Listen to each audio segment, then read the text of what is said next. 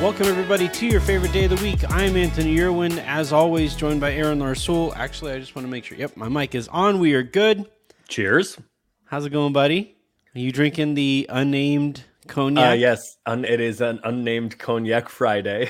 It is. It is. You know what I've noticed? So I'm looking where the people can't see this. And thank you everybody for listening and subscribing and rating and reviewing and all of that.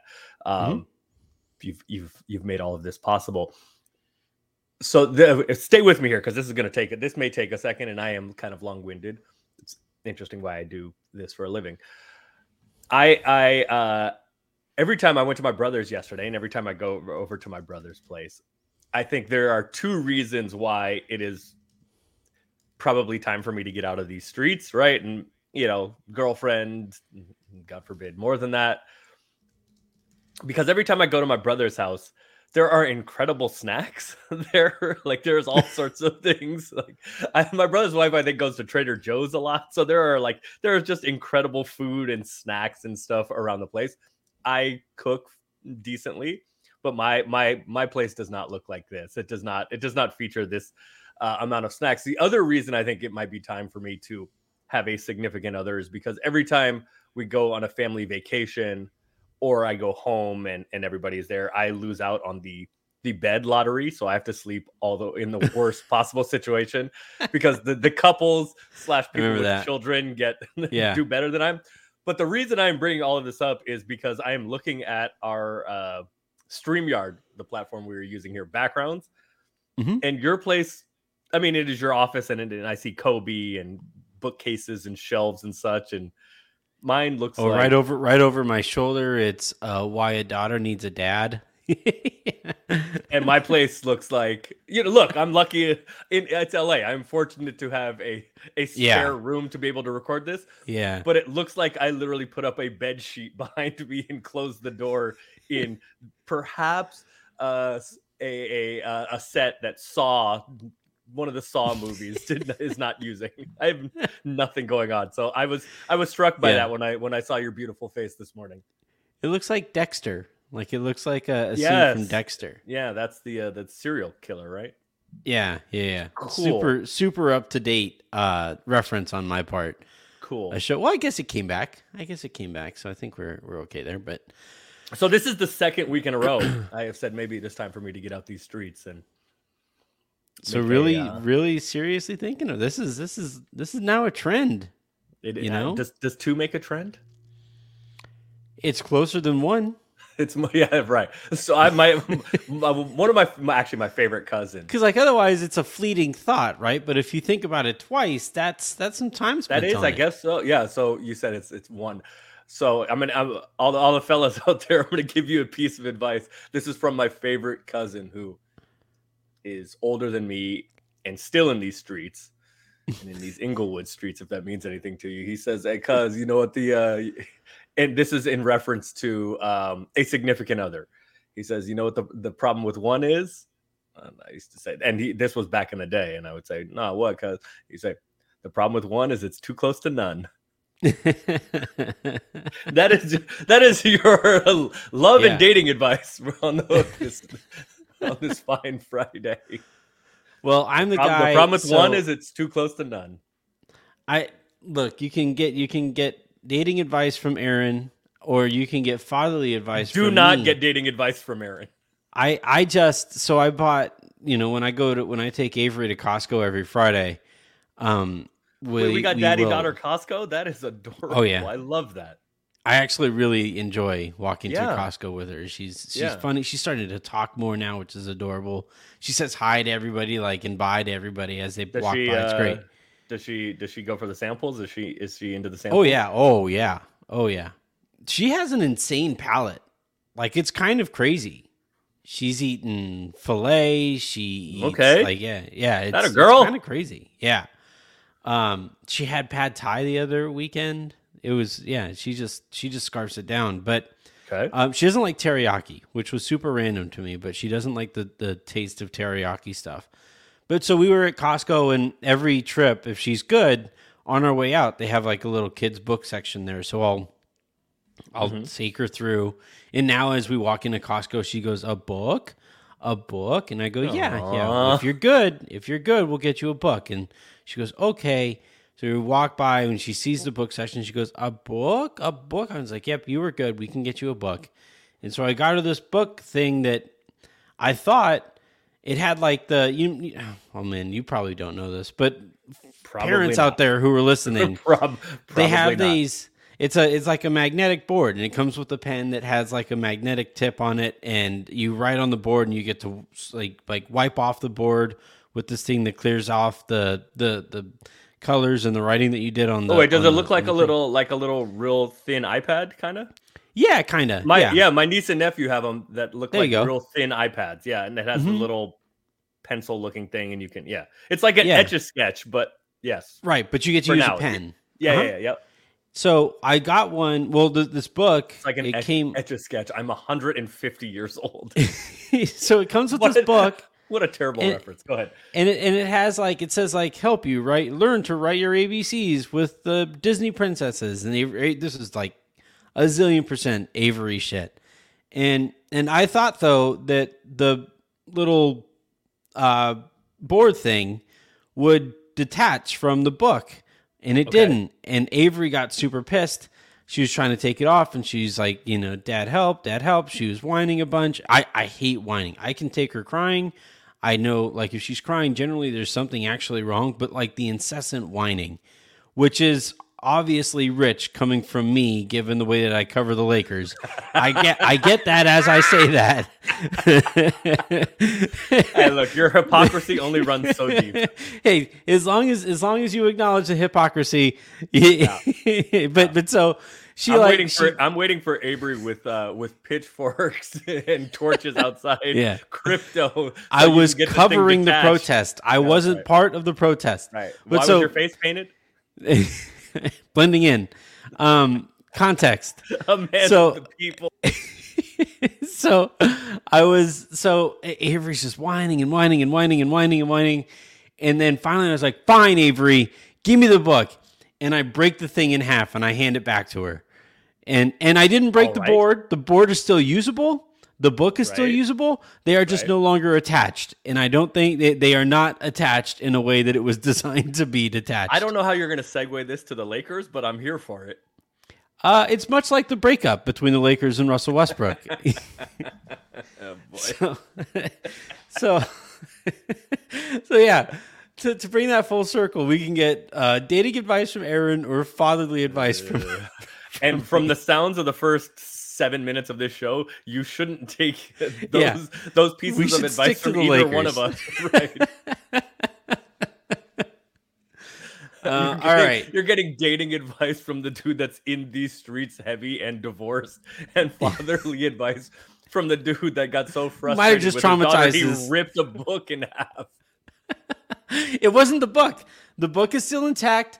The board is still intact. There was just this stupid infernal piece of cardboard that kept the two things together for some reason. Yeah. Right. For some reason, they decided these two things should be inseparable, to which I said, no, I will do anything for my daughter. And I broke the thing over my knee. And on next week's Hook, we are going to get parenting advice from Jen, who has to deal with Anthony.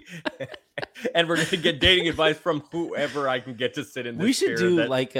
We should do like a Q&A session with Jen. It's like, what's it like being married to me? Actually, maybe she can give me some dating advice. Yeah. Well, she obviously 16 years ago struck out like really poorly. Actually, yeah, never. I guess I shouldn't. Yeah, if I should be giving the advice. Stature ends up with you. I guess. Yeah. I guess nobody. We shouldn't be taking advice from her. My advice is to be really good looking and convince somebody that I get better with age, and then don't get better with age. There's my advice. All right, so we are recording this on a Friday afternoon. Happy Friday, everybody! And only a couple days ago, Wednesday evening, the news leaked. Thursday morning, the Lakers announced it, that Patrick Beverley will be a Laker, Talen Horton-Tucker and Stanley Johnson will be members of the Utah Jazz. Utah Jazzes? Is that? We'll just say members of the Utah Jazz. That's why I hate, They will be on the Utah Jazz? It's like I hate team names that don't end in S's, right? Jazz, like the Miami Heat and Magic.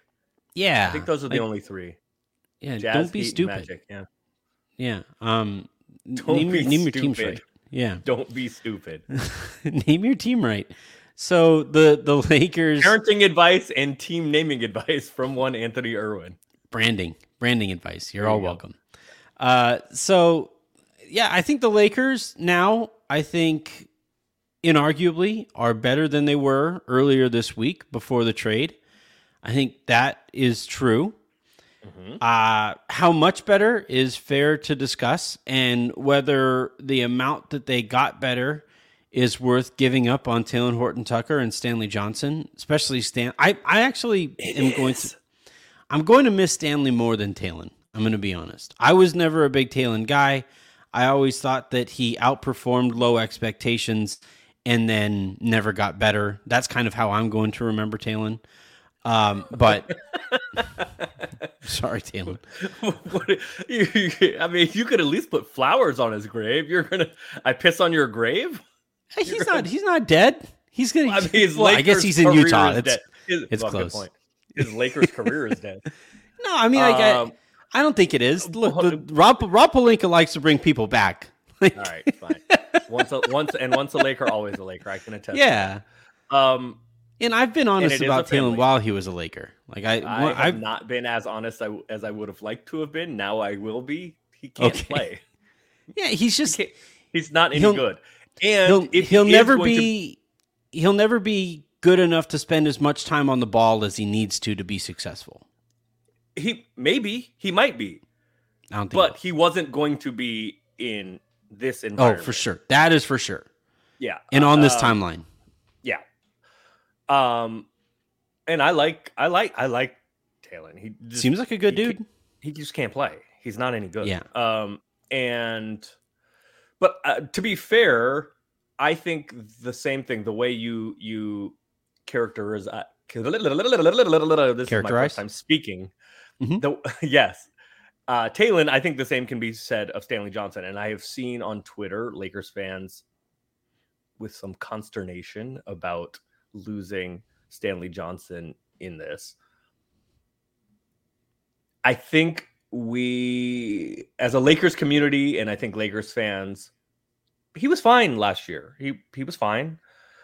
But I think because the Lakers roster last year was bereft of anybody like that Stanley exceeded very, very low expectations, similar to what you said about Talen. Absolutely. So I think Stanley looked great defensively when his counterpart was Carmelo Anthony. Yes. Correct. He was the only, other than LeBron, he was the only forward-sized dude that could run and jump. Yeah. And so, look, like the reality is that he was out of the NBA 9 months ago, right? Mm-hmm. And anybody could have had him. So to lament this as some big, huge loss, I don't really understand. I'm not saying it's a big loss. I'm saying I'm going to miss him more than I will miss Talen Horton-Tucker.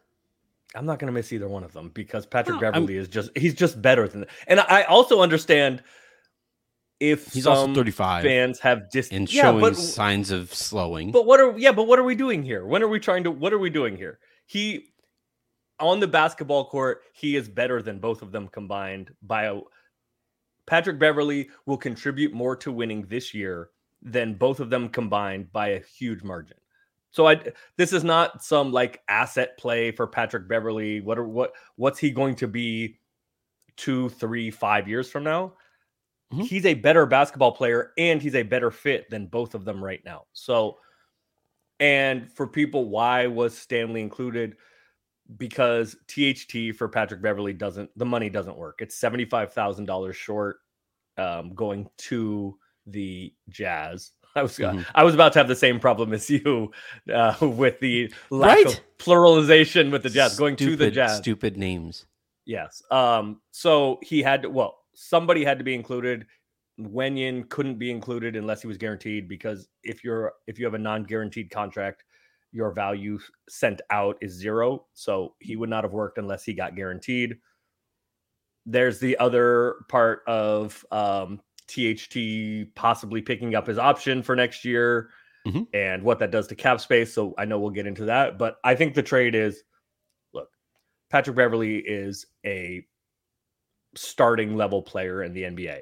So for that, I'm not going to say it's a home run because you're not getting some superstar, but an actual NBA starter that definitely fits.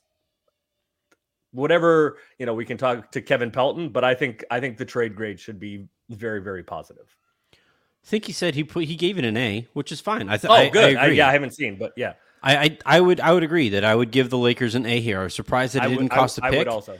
I thought so. It was funny. I did the show with the Utah Jazz site for SB Nation, like basically almost exactly an hour before this trade. No, not him. Are they still talking about screen assists now that Gobert is gone? No, it's super weird. He decided those are those are overrated now. It's super weird that a team employee would skew his opinions on teams. Yeah, overrated now. Cool. But yeah, I did the show with the SLC Dunk crew over there, and they were asking me about potential deals with the Lakers, what it would cost to move Russ, all these things, and then they asked about Patrick Beverley and whether the Lakers would get involved at least as like a third team and wind up with Patrick Beverley. And I said, actually, I think it's more likely that if they trade for Beverley specifically, it would be some smaller deal off to the side that would be Talon and whatever contract needs to make it work, and then like a second round pick or something like that. But essentially, look at you just Woj. Look at you out here breaking. Well, I mean, news. it's just I think this year I've had a fairly good feel outside of the Gobert deal, which I find fucking bananas. But I think that's everybody. I've had a fairly you guys can't see my face, but feel for the market, yeah. But like the market this year has made sense. It's like that's why you and I have always talked about with Russ. It was always going to cost a first round pick to get rid of his contract, and it's always going to cost a first round pick to bring back help that legitimately improves the team. That's why it's probably going to cost 2 first round picks to pull off the Indiana trade. It was probably going to take 2 first round picks if a Kyrie trade was ever going to happen. And it would cost 2 first round picks if the Lakers wind up sending Russ to Utah to get back, the Bojan Bogdanoviches or the Malik Beasleys or the Jordan Clarksons of the world. Like that's the market right now. And I thought that Patrick Beverley's market as a 35-year-old, somewhat slowing, albeit starting caliber point guard, I thought he would cost about a second rounder or so. And it would be a bidding war kind of between the Lakers and the Heat that the Heat never really got all that involved in. So the Lakers were able to get away with trading for him without having to include a second round pick. It's good. Like I said, I think multiple things can be true here at once. One, and most importantly for the season, Patrick Beverley fits incredibly well with LeBron and Anthony Davis. Like he's a better point guard than the Lakers have had since because I don't think Schroeder was very good in the role that he was in. He's probably the best point guard the Lakers have had since Caruso. He's not as good as Caruso. AC's not a point guard, but yes. But he's going to play that role. Like if you actually wanted to find Patrick Beverley as a point guard, he's not really. He's a 3-and-D guard. he's like a super small 3-and-D wing who plays point guard. He's not a pick and roll guy. He's not like break you off the dribble. He'll get you 4 or 5 assists a night. But I agree with you that he fits incredibly well. I actually think on in a vacuum, I think he fits better than Caruso. He's not a better player than AC, but AC's bigger and has more versatility. But I think the thing that matters most and the reason he fits the best is because he can shoot. He can shoot it. He's a catch and shoot guy. A catch and shoot. He's a knockdown catch and shoot guy. And AC, for all the wonderful things he does, isn't. He's streaky at best. And so we think of Pat Bev as an irritant, which he is, and just like a point of attack defender, which he is. Magic had a great tweet. Yeah, Magic had a great tweet. He's like, I've hated this guy his whole career, and now that he's a Laker, I can't wait to root for him. I think that's a very good summation of the situation. The fit, I think, is pretty ideal here because, look, frankly, Pat Bev is the best 3-point shooter on the Lakers roster right now. That says whatever it says about the roster. He's fine though. Like, he's not a bad shooter. No, as a catch guy, he's good. He's good. I thought before, like when we would say the best shooter on the Lakers roster was LeBron, that was an indictment of the roster. But now when you say like Patrick Beverley is the best shooter on the Lakers roster, that's like the Lakers have never been particularly modern. It's better. It's better. So, but more shooting would be helpful. But I think that, and if we go back, you and I had this conversation offline the other day when you asked me about the trade, how this happened, how it happened, why it happened. I think the other important parts here, in addition to the on-court fit, because I think that matters, the Lakers' problems, the biggest problems last year, let's put injuries aside, because injuries were the biggest problem, but they certainly weren't the only problem. Other than that, I think the athleticism was a problem that has been, I'm not going to say solved, but that has been addressed by the rest of the rest of the roster. Other than that, I think the Lakers' two biggest problems were give a fuck and try and point of attack defense. And Pat Bev is certainly a part of the solution to both of those things. Man, combine I'm trying to figure out like who on the Lakers roster would lend himself to both of those issues in big ways.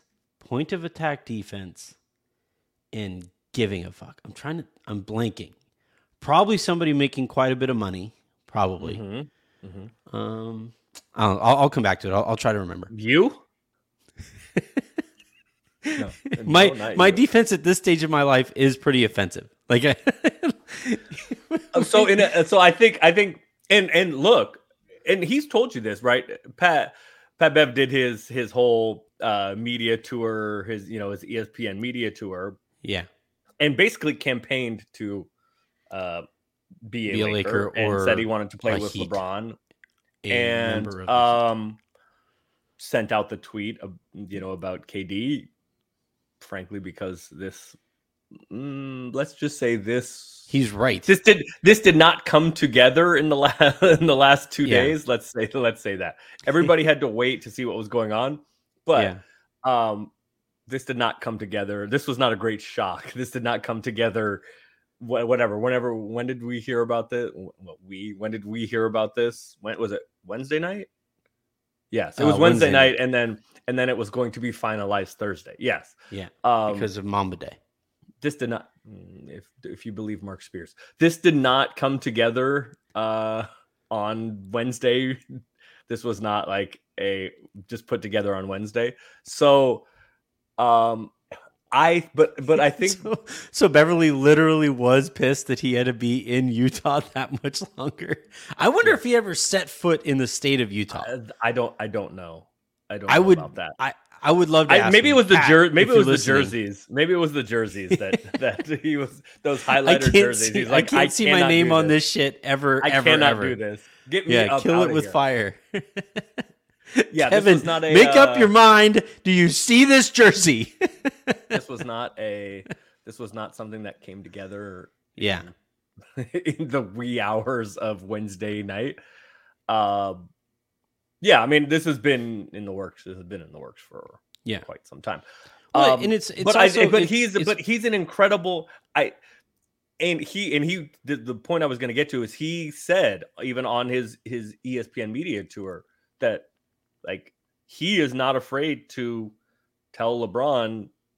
Yeah, and that's not like there have not been a lot of those guys. Duds could Boogie. Talk to LeBron, but he wasn't playing. It's different if you actually are a starter / get real rotation minutes. Rondo was another guy that could kind of pull on LeBron a little bit. Boogie. Jason Kidd could. Boogie a little bit. Yeah, but there are not a lot of guys that LeBron is going to say, yeah, all right, or that have the gravitas. Boogie was more that for AD from what I've heard. Boogie was yes, correct. Yeah. But there's not a lot of people that will get on that have the personality to, that have the gravitas to, that will look. It's LeBron's team, but people that are willing to kind of tug on LeBron when he needs hey man, like let's get it together.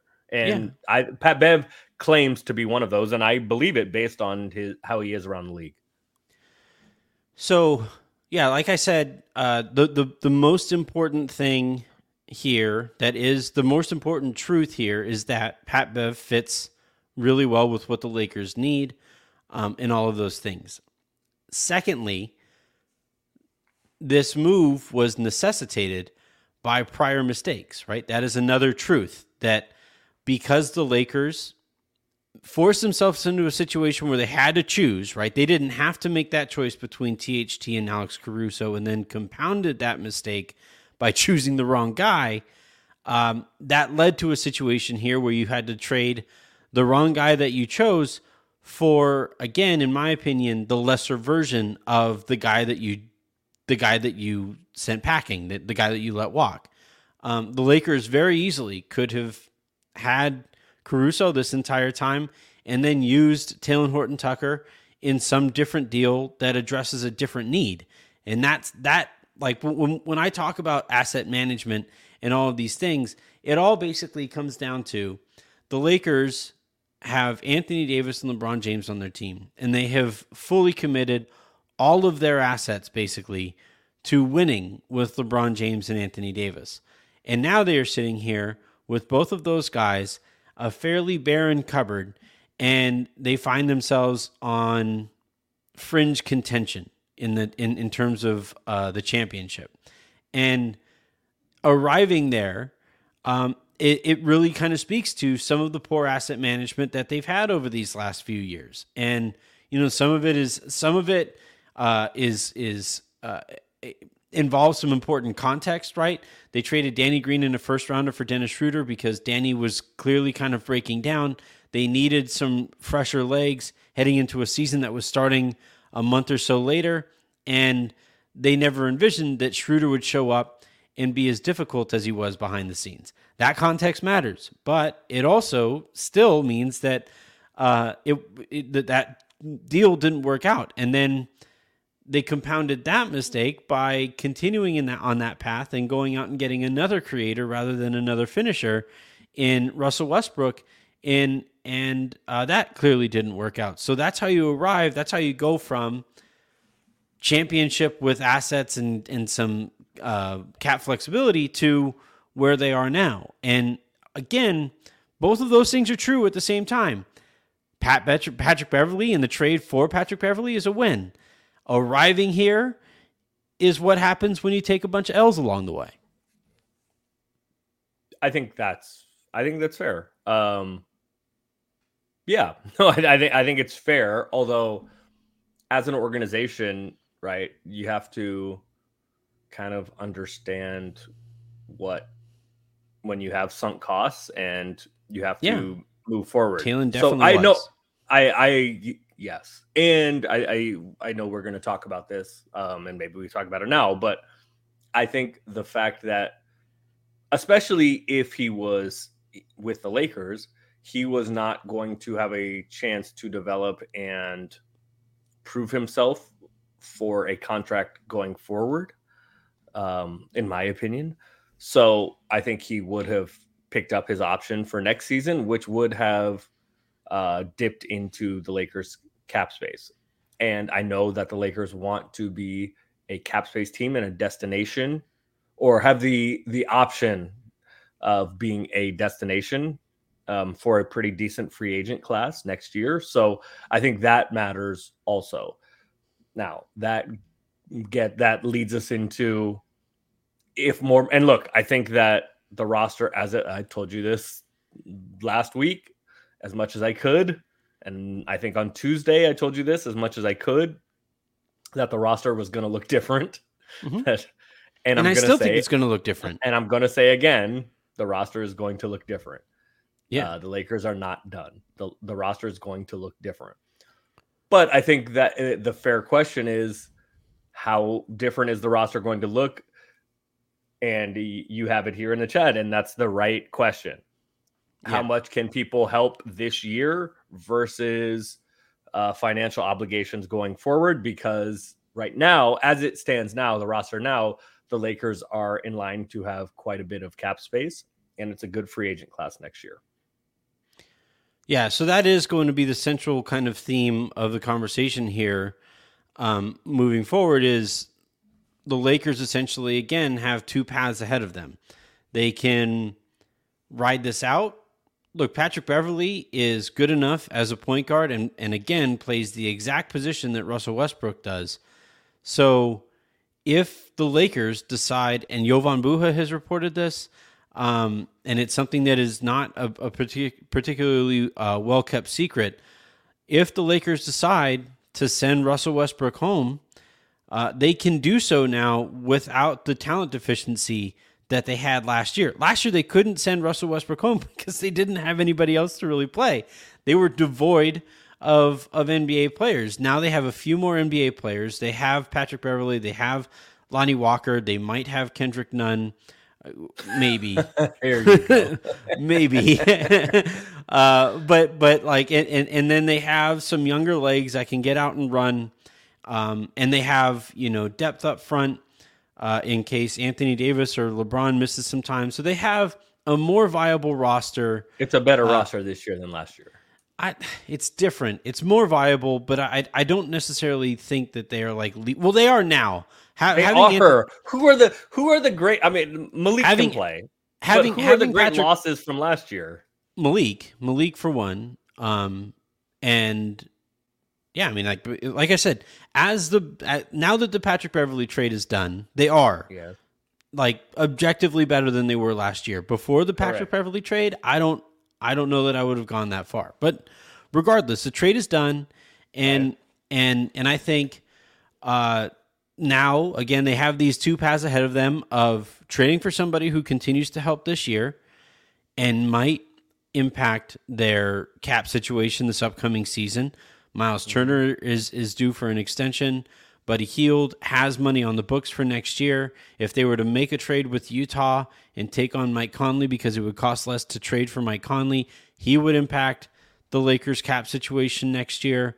And there are, plenty of other guys if they got involved with the New York Knicks, right? And got some of their spare parts because it only costs one first-round pick. Those guys would impact the cap for next year. So the Lakers basically are the math that they're doing right now, I would imagine, as you and I speak, they are trying to figure out, all right, who of the names that are out there that we could trade for, who actually helps us this year in a meaningful way and in a meaningful enough way that makes it okay to kind of screw up our plans in next year's free agency when they believe that they have a chance at Kyrie Irving and they believe that they have a chance at legitimately improving their roster with $30-ish million. I don't know if I would necessarily go so far as to be as confident as they seem to be with Kyrie, because it would require him taking like a $17 million pay cut. But if things go really poorly in Brooklyn again, then maybe he does, and maybe you do have a chance at him. But those are the two paths that they have here, and Aaron, I know that you can't get into much specifics here, but like, what would be the line for you? Like, how much better would they have to get for you to be willing to forego cap flexibility next summer? So that is the question, and I think one of the benefits of this trade is it increases the optionality. I don't think the Lakers are championship contenders right now for this coming season. I do think Pat Bev helps a lot, but I don't think they're contenders. However, would a rim protecting big and a flamethrower shooting guard make them contenders? Nobody specifically, just nobody specific. Nobody specific. Archetypes. Here's what I will say. Again, we've talked about this, and I think this trade, the Pat Bev trade, is a step in the right direction.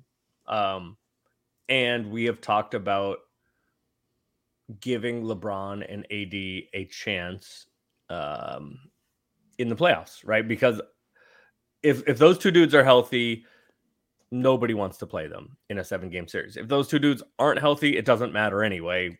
So that is the line. But I think if this helps. On top of that, if those two guys are healthy and they have pieces around them that help optimize those two guys, because last year I would still contend that even if LeBron and Anthony Davis were healthy last year, they wouldn't have mattered in the playoff picture. There was that roster was too flawed. I agree that the roster was very flawed. I would have liked to have seen it, but there wasn't enough there, frankly. And I think this roster is better. The question for me, it says a lot that most of those guys are still unemployed. It does. It does. And by the way, their utility, whatever utility they had in the NBA, was playing off of LeBron and AD.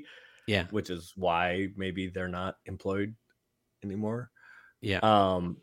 DeAndre Jordan in Denver is surprising to me. I don't get it, man. He has to be like we talk about Trump with the nuclear codes. You know what? DeAndre Jordan has the nuclear codes on all of these. He's got pictures of somebody. All of the information. So he's got pictures every single body that has ever. Hey man, I thought he was done when Brooklyn said, "Now we good." I thought, never mind. That was 3 teams ago. 4 teams ago. It was a long time ago. It was a long time ago. So so the line for me is, if it's gonna be 2 draft picks and it's going to be cutting into the flexibility going forward, it has to put you squarely in whatever the championship. I don't like. We can talk about this. As of right now, who would you say that the tier 1 championship teams are? And actually, let's talk about it. But it would have to put, for me, to give up the optionality going forward and to give up 2 first-round picks, it would have to put me in that tier. That is my line. So who are your tier 1 championship contenders next year as of now? All right, so I would probably go Golden State, Milwaukee. Mm-hmm. That's it. For me, it's Golden State and Milwaukee, the Celtics probably. No, maybe the Clippers. But I have those 2 teams on a different team down. Like I have Golden State and Milwaukee. I have above everybody. If you ask me who's going to be in the finals next year, it's Golden State and Milwaukee. Yeah, but I think Boston and the Clippers have an argument to be in that tier. Yeah. Mm-hmm. If I'm going to give up 2 picks and maybe commit to future money, I want to be in that conversation. Like inherently speaking, if you're asking me who the top tier team is, and then you say that there are a couple teams that have an argument to be in that tier, then they inherently are not in that tier. So I think the Celtics are in that tier. So for me, the top tier is the Warriors, the Celtics, and the Bucks. If you force me right now to say who's going to be in the finals, it's the Warriors and Bucks. I think the Clippers have an argument to be in that tier. We just haven't seen them actually play basketball. Mm-hmm. I think Denver is a step down from them. My point is, for me to give up 2 first-round picks and give up future flexibility, I want future have financial obligations going into the future in addition to the future flexibility I've given up by giving up the picks. I want to be in that conversation. That's my line. So now we can argue about what deal would I can't talk about it, but if a specific deal would put you in that conversation, but that's my line. So here's my issue with that as a line of thinking is that to keep thinking that LeBron is just going to keep playing like this as he gets closer and closer and closer and eventually passes the 40-year-old threshold, that's insane to me. I know he's crazy. He's an alien. I know he might be freaking I don't even know, Optimus Prime and Megatron like combined somehow. Like he might just be that dude, and he's just capable of playing terrible movies. You do. I know you like what's that? Terrible movies. I like the those first one. I thought they fell off. They fell off pretty quickly. The first one was like 20 years ago. That is the bonkers thing to me. I was actually just on Amazon Prime the other day, and I was just kind of like looking for something to have in the background while I worked. And I came across the movie, and it was like 20-something year anniversary of this movie. I was like, what the hold on. You had one tear streak down your face. How did the CGI get worse? How is CGI? But anyway. Shout out Star Wars. Yeah, well, Star Wars and She-Hulk, yeah. So I She-Hulk is fun, but the CGI what is that looks about? terrible. What is this? What is that? I have no idea. I'm not. I mean, essentially the premise is that like she gets into a car accident with her cousin who happens to be the Hulk, and then the Hulk bleeds onto her open wound. She gets some blood, and now becomes like isn't that how we get monkeypox and Hulkism? And all right, and do they have whoever it is that plays the Hulk in all of these things? Yeah, Mark Ruffalo, like he's in it. Yeah. All right. The first episode was fun and stuff. I just the CGI, a lot of the CGI looks just terrible, but especially compared to stuff in the early 2000s, it was Anyway, okay. But so I just find it hard to kind of put a ton of weight in continuing to think that LeBron James is just going to keep playing at this level and keep playing at this level and keep playing at this level, and you can kick the can further and further and further down the line when it comes to free agency and all these things. And like I have a running theory for why they're operating this way. I'm not going to give it on the show because I want to. Right, it's more of a Harrison theory than it is an Aaron theory. So you guys got to tune in when Harrison and I talk next, whenever he comes back from his latest vacation. He's on his 18th honeymoon. I'm gonna start calling Harrison like Hyrie or like flat Earth Fagin out there. His name is Fagin. His name is Fagin. Flat Earth Fagin.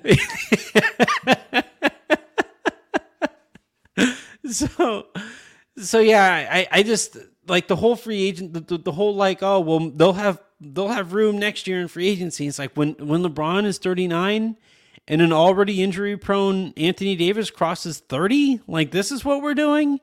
And then if that doesn't work out, are you just going to kick the can further down the line? Like that's Knicks-esque, man. That's how the Knicks operate.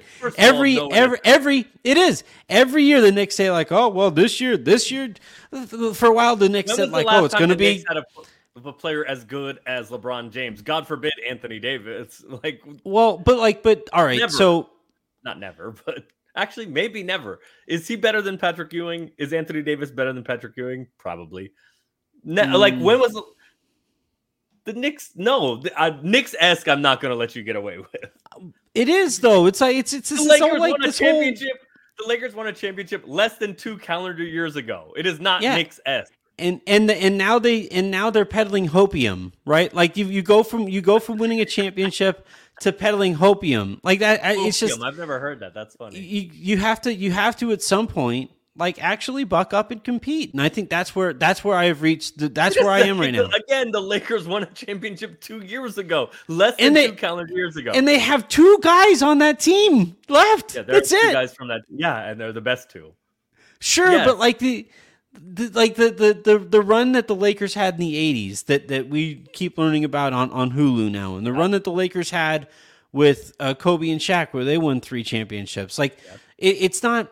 If the Lakers just said 1 championship was okay, then they wouldn't be the Lakers.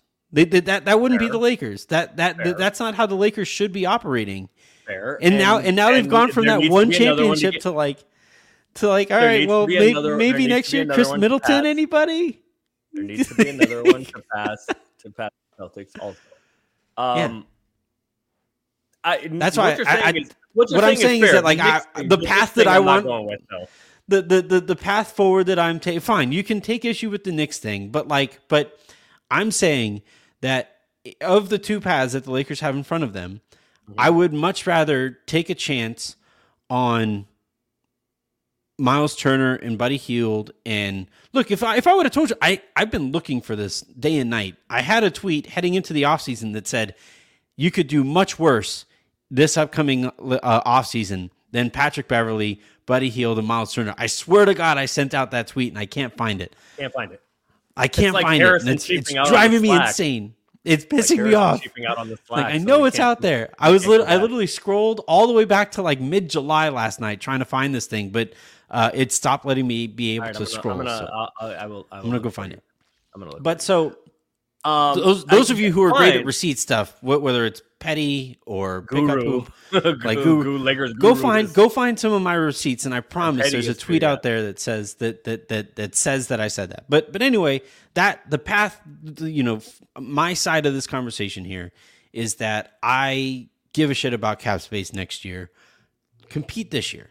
Just compete, because the other part of the value here in competing this year is that you show to future stars that you won't keep kicking the can down the road if they do entrust their legacy to your operations.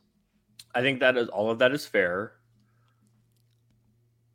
And look, I think let me figure this. I think the Lakers are going to do whatever they can to compete this year.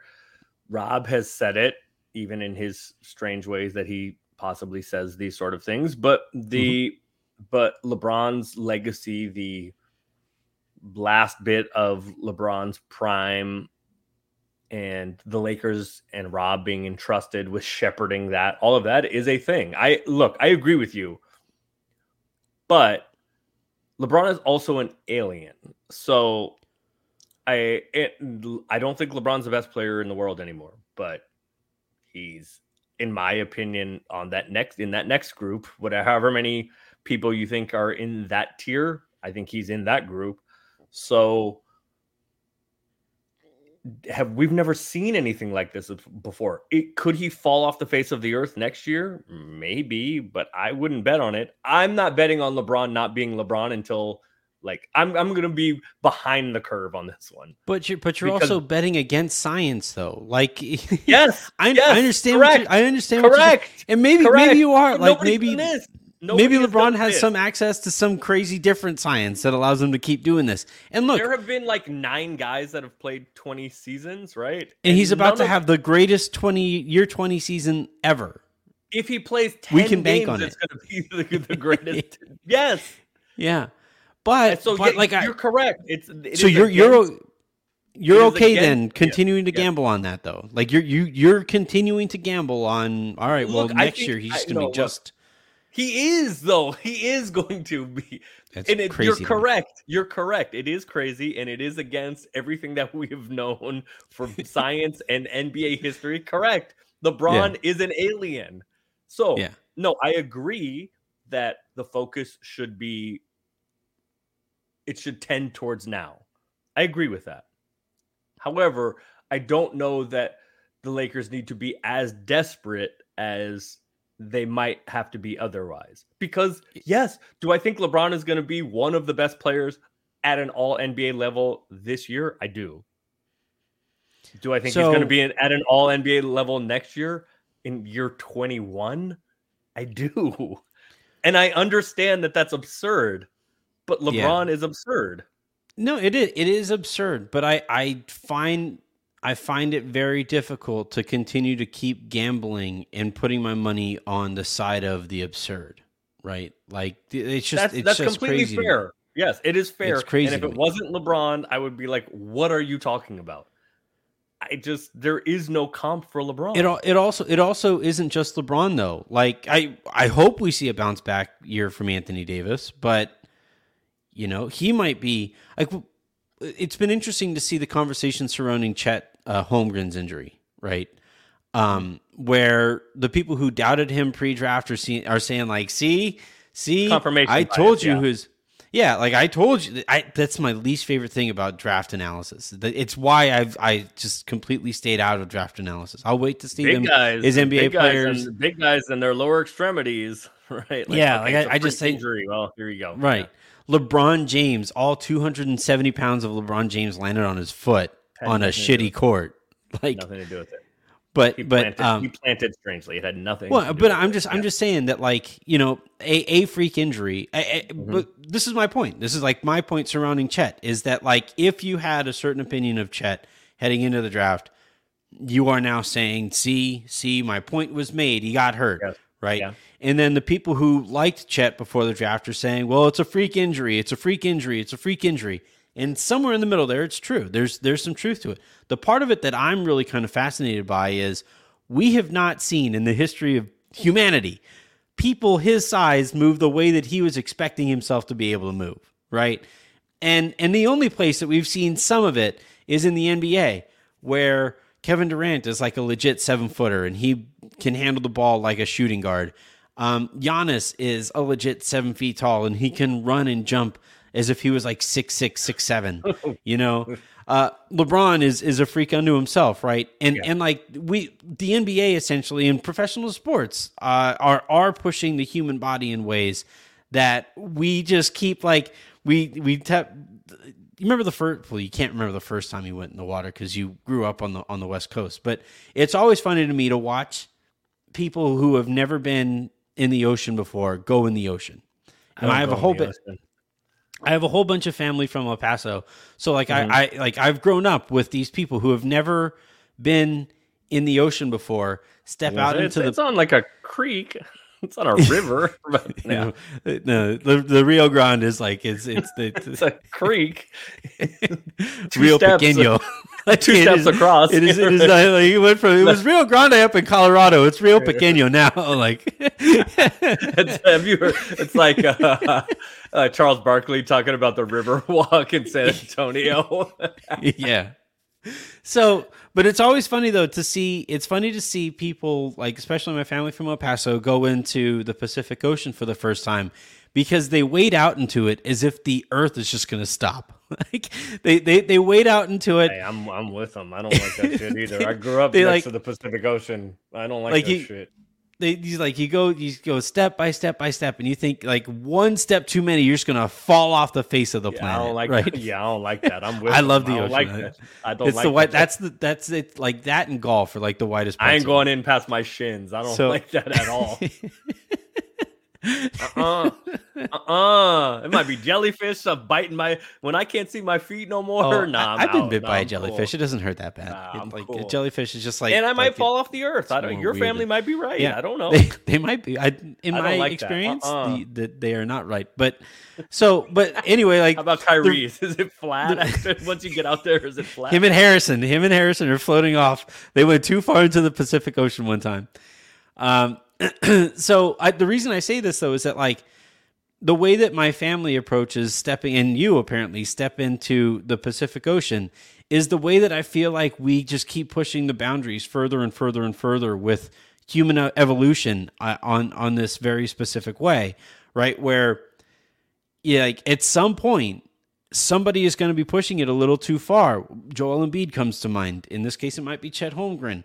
Kristaps Porzingis seems to have been that case where he's like 7'3" and he's moving and stuff the way that he was hoping to move. I mean, we've over seen the entire Yao career. Ming and Rick Smith. Yeah, we've seen this over and over. Yes, and so like I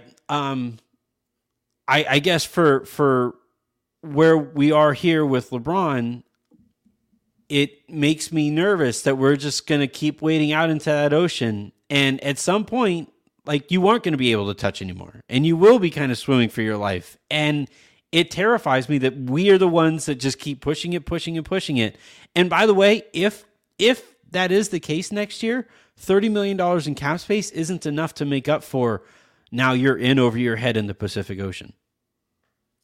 All of that is fair. That analogy landed way better than I thought it was going to. Yeah, I was like, look, I made me think of our boy Darius. That was pretty good. Yeah, you're out there and your feet don't touch and swimming for your life. Yeah, yes. Yeah. And my only response to that is LeBron is an alien. So it should have been 3 years ago. You're right. That makes it more and more likely each season it's going to be that's the season. I just have stopped thinking that a LeBron fall off is coming. he was going to lead the NBA in scoring last year if he had played enough and if he wanted to. So you're right. At some point, LeBron is not going to be LeBron anymore. You're right. I just have stopped betting on that's going to be anytime soon because it's a fool's errand. I will believe LeBron is not LeBron anymore when LeBron is not LeBron anymore. Before, I'm not going to predict it because he keeps proving science and all of us and history wrong. He was gonna lead the league in scoring last year. If I told you LeBron is the MVP of the league in 22-23, would that be a surprise to you? Maybe. Yeah. Would it be a shock to you? Probably not. Yeah, I would say so. I don't think it would be shocking. Shocked. I think it would be surprising. I don't know if he's gonna. I don't want him to play enough games to be in the MVP conversation. My point is, if I told you LeBron is the best player in the league in this upcoming season, would you be? I would be surprised. I would be shocked. He's in that conversation. Could LeBron be the best player in any series? Would be like start to finish over the course of the season. Could he be the best player in the NBA? I don't see that. But could he be the best player in any series? That's better. Yes. That is a better way to crystallize. That's why I want to bet on this year. That's why, But here's the thing. Would I be surprised? I would not be surprised at all if LeBron was like, is he going to be better than Steph in a series? I don't know. Is he going to be better than Giannis? I don't know. KD? I don't know. Fine. But in any series, if LeBron is the best player in the series, would that shock me? No. Would it surprise me? It wouldn't even surprise me. And the same is probably true next year. But that's less likely, I guess. That's the wading into the alien. That's the wading into the Pacific Ocean thing. Yes, it is. Yes, like that's the now I'm past my shins up to my knees. Right, exactly. The basketball shorts that you wore to the ocean, those are getting wet now. I don't even have swim trunks. No, I'm not going in the water. That's white people shit. I'm not doing that. The ocean is scary. I'm not doing that shit. No. All right. Space. We're gonna have space or the ocean? Huh? Are you more afraid of space or the ocean? Oh, space by far. I'm afraid of both of them. I'm not doing none of neither. The ocean, I can hop in a car and just walk out to. Space, like it involves but going down in a combustion. Submarine. You get down there, the abyss, the movie The Abyss, and you're like way down in there. That's scary. Nah, I ain't. That's also scary. That is also terrifying. But that's why I don't do neither one of them. No thank you. But I am the weirdo who would like happily jump into a shark cage. Like I'm the weirdo who would like. Why? What? Why? I don't know. Are you jumping out of planes too? No, I can't do that because I have a bad heart. I can't do that stuff. Oh. But why is that different than? Never mind. Because I'm calmer in the water with sharks than I would be jumping out of an airplane. Hell no. So you had to choose one or the other. You have to jump out of an airplane or jump into shark infested waters. No, neither. No, I choose no. No. You choose unnamed cognac. I choose no. Why do I need extra excitement in my life? It's hard enough walking around being black. I don't know. Well, that's the thing. I don't need any extra shit. No, that's my privilege. I grew up. My dad's a rich white dude, and so I get pulled over occasionally. I get pulled over regularly. That's enough excitement for me. Yeah. No. No. All right. Wait. Yeah. Jumping out of a plane? No, I'm not doing that. Shark infested what? No. So you're jumping into. So all right. Am I in a cage at least? The two choices here is jumping into a shark cage where the sharks can't get to you, and jumping out of an airplane. Then that, I guess. See? I ain't jumping out of no plane. No, I ain't jumping out of a plane. See, we're on the same page. I guess. No, but I'm not doing that either. I haven't checked the structural integrity of the cage. No. Hell no, I ain't doing that. I just picture you with like a hammer. I'm pulling bars. Hell no. Hey, man, I want to see before the cage gets lowered in. Let me make sure y'all welds are all the welding is right. There's this video going around. Did you weld this or did you? No, hell no. I ain't doing none of that. No. There's this video going around where this guy jumped into the water. I think it's in like a glass cage, and the shark bit through the glass cage. Oh yeah, for sure. A white person. Yeah. Mm-hmm. The shark bites through the glass cage, and the guy's just like, "Well, shit." Why? Yes. Why? No.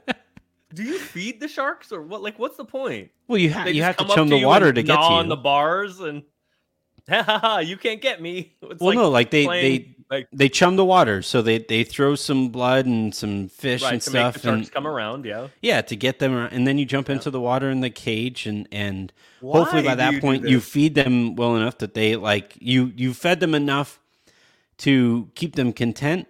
But you don't want to feed them so much that they are now so content they leave. So it's like weird. So they do want to eat you. You don't give them enough so they don't want to eat you. Well, you got to present it so that like the food that's there is easier to get than you. Of course, but you don't feed them enough so that they leave. They're not content. They're still hungry. Well, yeah. I mean, sharks eat a lot. Why do we do this? Look, I've never done it. I would like to do it. I would like to do that. And then like in Norway, want to do this? In Norway, apparently you can like snorkel with killer whales. That's my shit. That is something I would totally do. No. Yeah. No, I'm good. Thanks. No. You know, it's wild. Orcas have never killed a human being in like out of captivity. It has never happened. Right. And they only kill people in captivity. They only kill people in captivity, and we continue to keep them in captivity and keep putting people around them in captivity. Killer whales. Yeah. Yeah. I don't. It's right there in the name. I'm good. No. Yeah. I'm good. Right. I said this like 3 months ago. Whatever those crazy dudes. Siegfried and Roy, and one of them got touched up by one of the tigers. Yeah. The tiger went crazy. No, it didn't. The tiger was a tiger. That's it. Yeah. The tiger went tiger. The crazy part of that equation was the human. Yeah, why don't y'all leave them alone? So I'm going to tell you, why don't you leave them orcas, them sharks? You need to leave them alone. All right. Well, we'll see what Vox send me out to this stuff. I'll do an entire show from a shark cage. Oh. I would happily do that. How's the Wi-Fi? All right. So you're going. You think there is? Yeah. Look, we'll bring this back. You're not wrong. I think that there is an increased likelihood each season that LeBron is not LeBron anymore. I think it is a reasonable bet to think that LeBron is going to be LeBron for a while longer. So I think it is important to try to maximize this season, but I don't know that you need to do that. Right. It's always like a cost benefit analysis. It's always a risk versus reward thing. So I don't know that you need to be desperate to do that. One, because I believe in LeBron semi long term, and LeBron has also said that he's going to be here for a little bit. So you're not wrong, but I don't think the Lakers have to be desperate is my point. I don't think 2 first-rounders, Russ and 2 first-rounders for Hield and Turner is desperate. I don't think that's that doesn't cry. The move for the Knicks trade, right, where you're trading for like Evan Fournier and anything else involving Evan Fournier, like that's desperate. Well, that would be desperate to me. Here's what I will say about that. Whatever we think of the feelings between Pat Bev and Russ, LeBron and Evan Fournier do not have a fondness for one another. Yeah. Take that for what you will. No, that wasn't. It wasn't Evan Fournier who blocked him against the Knicks. That was what made me wonder. It was, in fact. No, it wasn't. No, I think it was. It was a guy who eventually went to the Blazers. He was another like white European dude. Oh, it might have been Fournier. I don't think it was Fournier though, because he wasn't. He was. There on was the Knicks definitely. Yeah, it may not. But there was definitely Fournier running his mouth at LeBron. Yeah. It was. They're not right after that. I sent the tweet that has since gone around the world that launched Wash King as an entire movement. You're all welcome. Oh boy. All right, that's going to do it here for this episode of The Hook and this week's episodes here on the Silver Screen Podcast Network. Yet another crazy month and crazy week. So I greatly appreciate you guys tuning in whenever you guys do. I would still say here in the next week or so, we're going to start hearing more and more and more about the Lakers' intentions as it pertains to Russ. I would still put the Indiana trade as the likeliest outcome of all of this, and I think that would probably take place here in the next week to 10 days, maybe 14 days or so. Before Mario Hezonja, by the way, is there. It is. Yeah, Mario there Hezonja, it is. Yeah. But he does not. Yeah, he and Fournier are not friends. Yeah, I mean, it's weird though. They share something very clearly obvious in common in Do they? Follicle issues, follicular, follicular issues. Yeah. Yes. But I guess you hate the man in the mirror. So, all right, that is going to do it though. We'll talk to you guys next week. I'm Anthony Irwin. That was Aaron Larsol, and this was The Hook.